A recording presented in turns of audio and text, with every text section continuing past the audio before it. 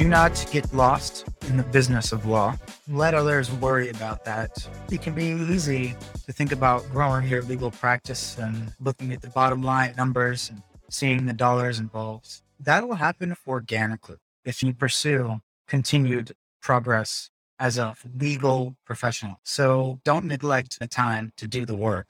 And I see a lot of young lawyers coming up and they're just ready to build their book of business, but there's no way around getting experience. It's very hard to skip that process. And your experience is what determines a major aspect of the quality of the advice you serve your clients with.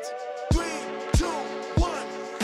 Welcome to Lawyers Who Lead, a podcast that challenges the notion that the law lags behind. I'm your host, Sigal Barnes. Each week, I invite a lawyer who's making powerful changes through extraordinary leadership. In each episode, we'll travel through another lawyer's life, identify what they do best, and then devise how to apply these concepts to your own world. So let's get to it. Welcome to Lawyers Who Lead. I'm your host, Sigal Barnes. Our guest today is dedicated to developing innovative methods to improve the practice of law. He leads the IP practice group at Founders Legal, a tech-forward firm that provides integrative legal services to clients of all sizes and stages of development. He also serves as an advisor to the Atlantic Tech Village, where he helps a community of 120 startup companies. Please welcome our next lawyer who leads, Yuri Eliezer. Yuri, welcome to the show. Thank you. Thank you for having me. So before I start, I always like to ask every single guest, just for a little slice of life and a little bit of gratitude. So what is your favorite moment so far today? My favorite moment actually occurred over the past few days. I had some family in town. We went kayaking yesterday with my son, and it was a good time. We managed to see some beautiful nature, peace, tranquility, and to be together with family and close friends. So very grateful for that moment. Where did you go? It's along the Chattahoochee River, and there's a dam that helps generate electricity for our community. It's nice and peaceful, and we were paddling upstream in the kayak, which gave it a little bit of good exercise, so enjoyed it. Absolutely. And a little teamwork too, right? Yeah, that's right. That's right. That's amazing. What a wonderful time. I'm so glad you got to spend time with your family. I wanted to ask you, did you always want to be a lawyer? Well, I can't imagine always having wanted to be a lawyer, but in most of my teenage adult years, I think that was always the main focus for me. And so I decided to try that career out. And honestly, it was the only professional job I've had since high school. Started interning since high school. I worked my way through Georgia Tech, earning a bachelor's degree in electrical engineering. And I worked full-time, went to night school to study law, writing patents, practicing as a registered patent agent, before that a technical advisor, and finally a patent lawyer. So it's been a pretty focused career track for me. And so I've been able to gain a lot of years of experience, even as a younger professional, attract the right talent and the right clients to continue advancing my career as an attorney. So I've been very fortunate. So what specifically about patents piqued your interest so early on? Well, innovation, discovery, advancement of technology, it all really appealed to me. And I don't think I was ever really good enough at actually coming up with the innovation, but working alongside those who did, I found to be compelling as a career choice. So I took that route.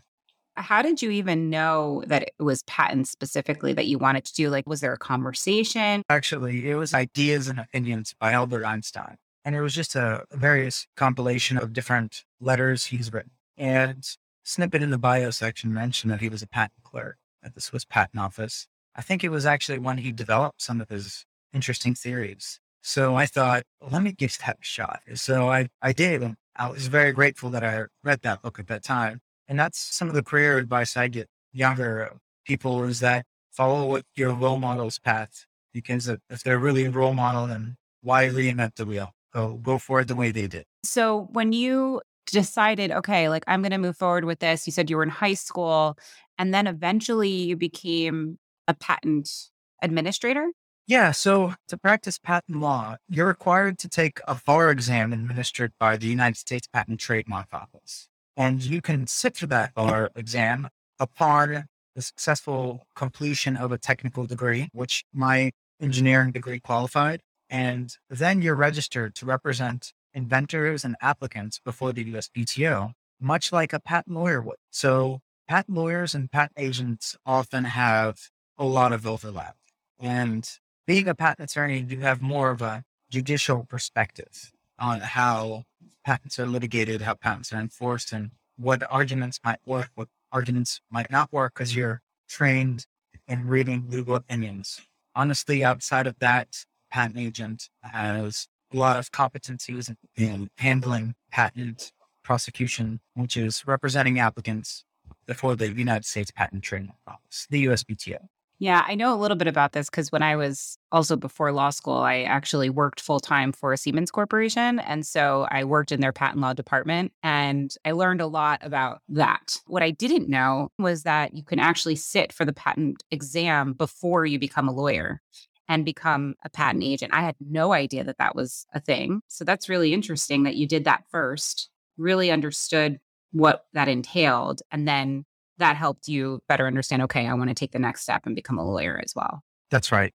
So then you told me that you ended up going to law school at night while you were working full time as a patent agent. It's not uncommon for actually patent attorneys because oftentimes patent attorneys come from technical backgrounds where they've already had a profession and career, like the Yuri program at Georgia State University. It's one of the higher rated programs in the United States, very popular and fast growing school. I liked it because you're shoulder to shoulder with also other individuals who are mid career, whereas the full time law students, oftentimes they haven't had a chance to yet develop and grow their career. They're going straight from undergraduate studies to law school full time. So you get a very interesting diversity of classmates in the part-time program at night. We call ourselves the night walkers I love that. The night walkers. because during the day we have, a full-time job and you take a little break, maybe go to the gym, get some food, and then you're in class till 9, 10 o'clock in the evening.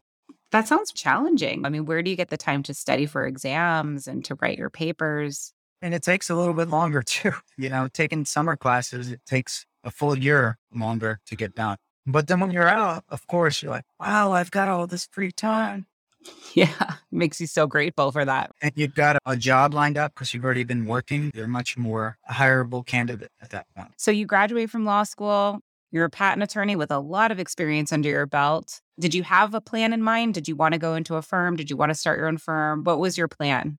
Well, the plan started with the passage of the America Invents Act. The America Invents Act changed our patent system in a fundamental way. We were one of the few countries in the world that maintained the first to invent patent standard, which means the applicant must prove that they were the first to invent their innovation. And if the patent examiner found evidence that their invention, let's say 6 months before they filed for patent on it, someone already published a similar invention, the applicant was permitted to submit evidence with a date, signature, an affidavit to show that, in fact, their conception predated the earlier publication that the patent examiner might have found, and that they worked with a good amount of diligence to reduce their conception to practice. And if they can prove that, they could backdate prior art the examiner cites during patent prosecution. Well, that is known as the first to invent standard. The international standard across most of the countries in the world was first to file. Meaning, we're not going to trust any extrinsic evidence submitted during the patent prosecution process. Let's just treat the filing date as the priority right for the applicant without relying on any affidavits. And that created a race to the patent office that earlier stage companies were, I would say, a little more at the disadvantage against bigger companies. They were perhaps not as equipped to prepare to file patents so early on. And so that created a demand, all those emerging technology companies who now needed to file a patent sooner than ever before. And so that's when I started planning, because I was at a very big and prestigious firm that served, the top 1% of patent filers. And what I mean by the top 1% of filers probably file 33% of all the patents, right? If not more. So I decided to begin to pivot into that technology entrepreneur client. They were the ones who needed the most help. They're the ones who are, I would say, substantially disadvantaged by the new laws. So they needed representation. And for them to work with a big firm that represents the bigger clients, there would be a conflict of interest issue that a big firm might not want to take a small client doing that nice advanced technology because they might have a big client come with the same technology and they can't represent both. So that and a few other reasons made it more difficult to represent earlier stage companies in a firm that represents large multinational patent filers. And also financial barriers, right? Like someone that's perhaps a smaller entrepreneur probably couldn't afford the fees. Well, it's important to understand why they might not have afforded it. It's because when you work with a firm that's equipped to serve large patent filers, they do benefit from economies of scale. Whereas if you only have one or two applications to file, you don't necessarily need to pay for those economies of scale. Got it. So you actually graduated, went to a large firm, and then decided based on this new standard that was created that you were going to go out and you were going to start to help other people that were disadvantaged by this new law.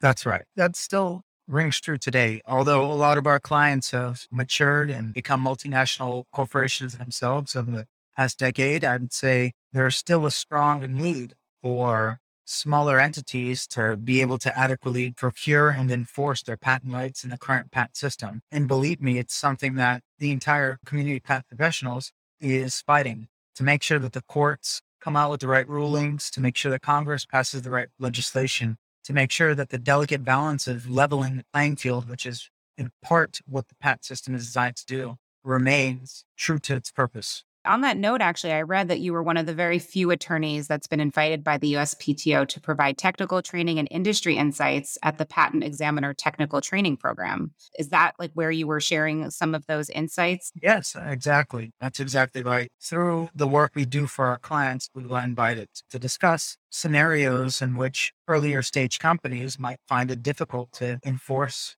patent rights. And so it was very important for patent examiners to hear the consequences of their examination process. One problem with the patent system is a human problem. Even the best, most competent examiners, they miss certain prior art disclosures that would have perhaps invalidated the patents that they would otherwise granted.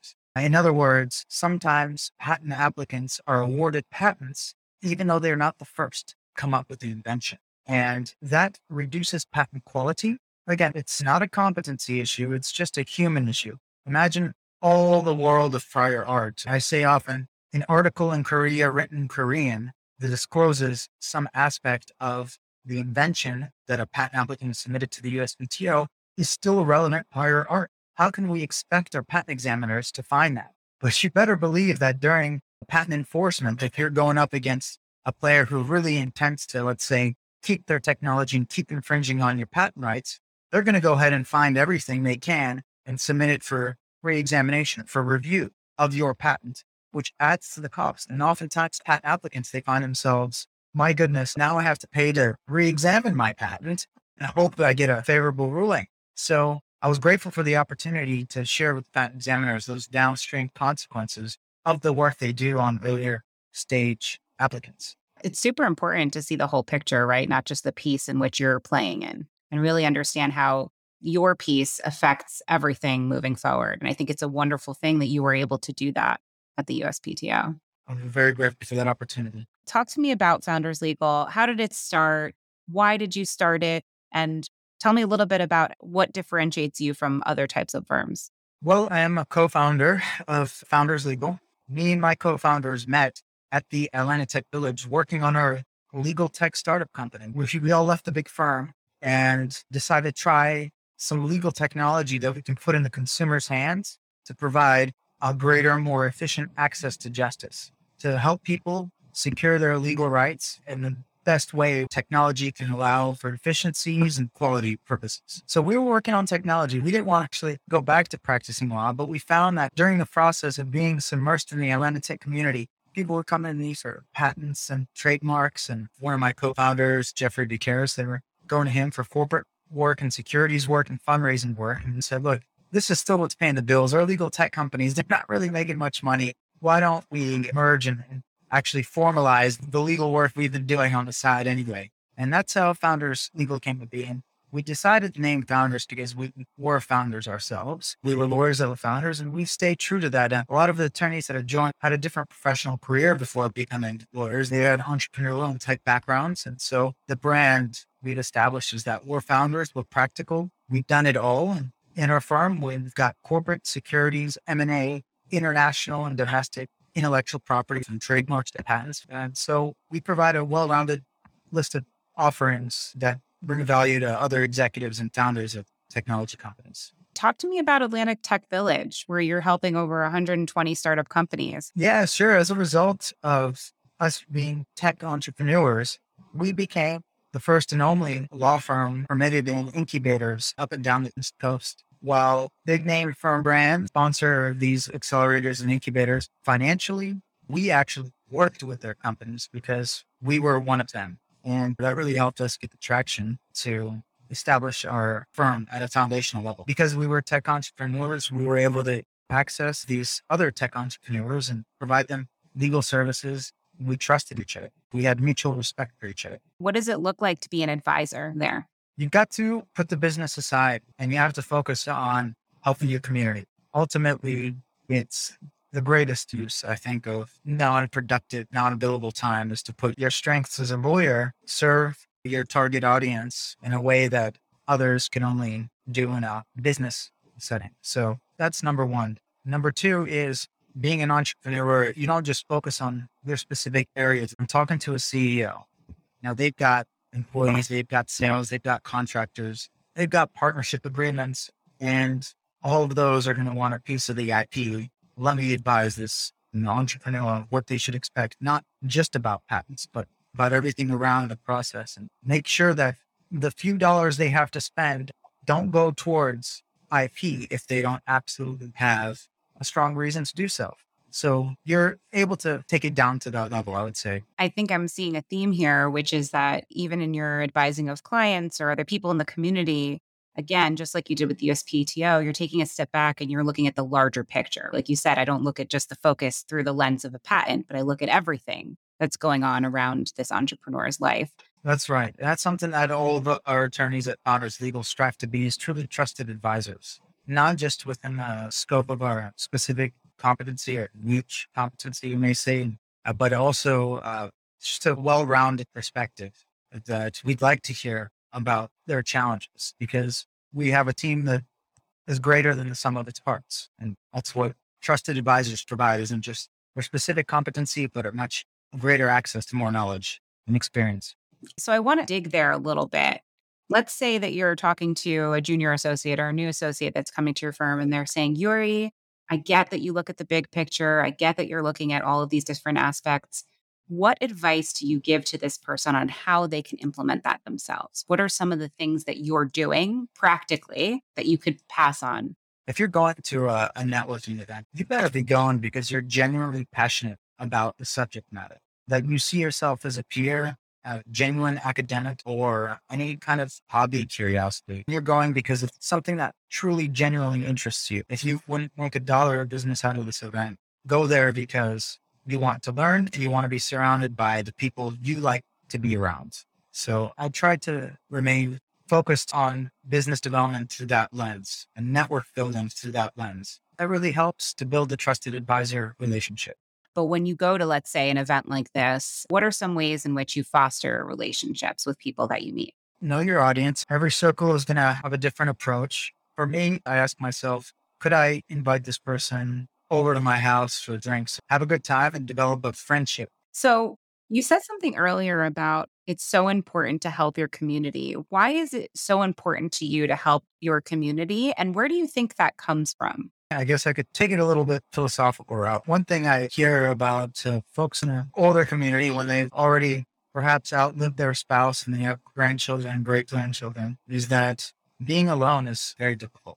Being on your own, not having someone to share experiences with is, from what I've heard, one of the most difficult things to endure, loneliness.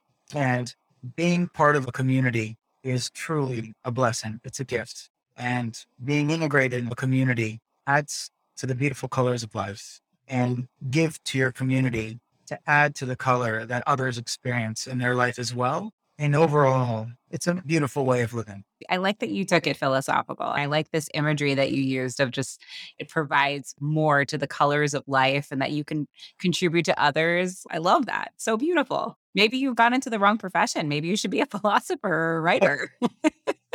Oh, everyone does that. I don't know if that's true. You think everyone does that? I think you put it really beautifully. I don't know that everyone can do that. I'll see. I must invite you for a couple of drinks to my house then. There we go. See, yes, I got the invite. What does leadership in law mean to you? First is to always continue your education, contribute your perspective as a thought leader if you can, or at least read the perspective of other thought leaders. Stay at the advanced cutting edge of your industry. I guess first prong of leadership. The second would be to work with a team with a very good set of core values and principles that you align with that fits with your culture. Because you can't go as far on your own as you can with a great team of people. The third is to provide the best and the greatest access to legal justice that you can to your community, to your jurisdiction, where you're licensed. What you're doing should bring value to your clients, and you should be the leader at bringing value to your clients. And you should strive to scale that, to amplify that. If you're doing good, if you find some good value, increase the scalability of that value proposition so you can provide the greatest access to justice as possible. So continue learning, establish core values with a great team that will align with those values, and continue to ensure that you're providing the highest quality of access of justice to your community. Yes, exactly. If there was one thing you could change about the legal industry, what would it be? I'd like for the enforcement of intellectual property rights to be accessible to everybody who has intellectual property rights. Right now in our country, you can get intellectual property rights, but you have to achieve certain economies of scale for enforceability to make sense. On one hand, I think that's a good thing. I think that limited monopolies, which is what intellectual property rights provide, could be very detrimental to society as a whole if there's not a perfect balance. And what we're letting balance the system today is who's got the most money. If you've got the most money, that must mean you're the most successful. And the system is, you can play that game very well. You might have, however, the greatest innovation, the greatest technology, but you'll have to attract money before you could make use of the IP system today. You won't be able to do it on a $0 budget. And you have industries who team up from other countries, say Japan, to help each other enforce their patent rights internationally to keep the costs manageable. So let's take care of our patent, trademark, and copyright owners. It's not enough, perhaps, just to say, great, you have a right, you've earned it, but level the playing field in a way that money is not the biggest factor that determines success. It's not a bad factor, but maybe we should consider other factors as well. It's fascinating. It's definitely the first time I've ever heard an answer to this question in that way, and I love it. It's great perspective. It really is something to consider. And like you said, it's an important factor, but it shouldn't be potentially the only factor that we're considering in this country. All right, next question. What is a piece of practical advice for our listeners? These are leaders and future leaders in law who are looking to follow your lead. Do not get lost in the business of law. Let others worry about that. It can be easy to think about growing your legal practice and looking at the bottom line numbers and seeing the dollars involved. That will happen organically if you pursue continued progress as a legal professional. So don't neglect the time to do the work. And I see a lot of young lawyers coming up and they're just ready to build their book of business, but there's no way around getting experience to see as much as you can. It's very hard to skip that process. And your experience is what determines a major aspect of the quality of the advice you serve your clients with. It's really interesting because there's been such an emphasis on the business of law because the business of law was so lacking. So I think it's really interesting to hear, but don't forget the actual practice itself. What is like just a small piece of advice that you could give to someone on how they could ensure that they're not focusing so deeply on the business of law while still ensuring that they're creating a livelihood? Very simple. It's something I ask all of my colleagues as well. What is the most intricate service you could provide as a lawyer for your client? And that should be changing every year to 2 years to 3 years. You should keep advancing, adding, refining. If you're focused on getting as many trademark filings done as an attorney and not focused on, let's say, going through as many appeals, re-exam, or even taking a case up the circuit, trying to find that legal work that is very specialized and keep advancing that process, I think that you'll plateau really fast. So keep advancing the sophistication you're capable of serving yourself to your client. Excellent advice. And last question, what do you do for self-care? Try to listen to what my wife tells me to do. She says I tend to torture myself staying up late at night. So what I'd like to improve on in my self-care is a sleep regimen with the discipline that my wife has. She sounds like a really wise woman. Sleep is important for sure. Well, I want to thank you so much, Yuri, for being here today. If someone wanted to connect with you, what is the best way that they can do so? Yuri at founderslegal.com. And you can find us at founderslegal.com. Add me on LinkedIn. I'm always happy to have a conversation. Thank you so much, Yuri, for being here. Well, thank you. Thank you, leaders and future leaders, for listening today. We have a new guest every week, so don't forget to join us next week. If you enjoyed this episode, subscribe or follow us anywhere you listen to your favorite podcasts. You can also follow at Lawyers Who Lead on social. Let's celebrate and continue to build a community of leaders in law together. Lawyers Who Lead is made possible by Lawline, the leading online platform for lawyers who want engaging, relevant CLE and professional growth content. For over 20 years, Lawline has helped hundreds of thousands of attorneys level up by providing award-winning courses in hard-to-find areas and high-demand fields. They have so many courses to choose from that are actually really interesting to listen to and watch. That's why Lawline's rated the highest in the industry with over 1,000 verified reviews on Trustpilot. Lawyers Who Lead listeners get $100 off Lawline's unlimited annual subscription, which means you can take as many courses as you want for a really good price. Just visit lawline.com/podcast to get the special offer. Check out Lawline for the best content for leaders and future leaders in legal.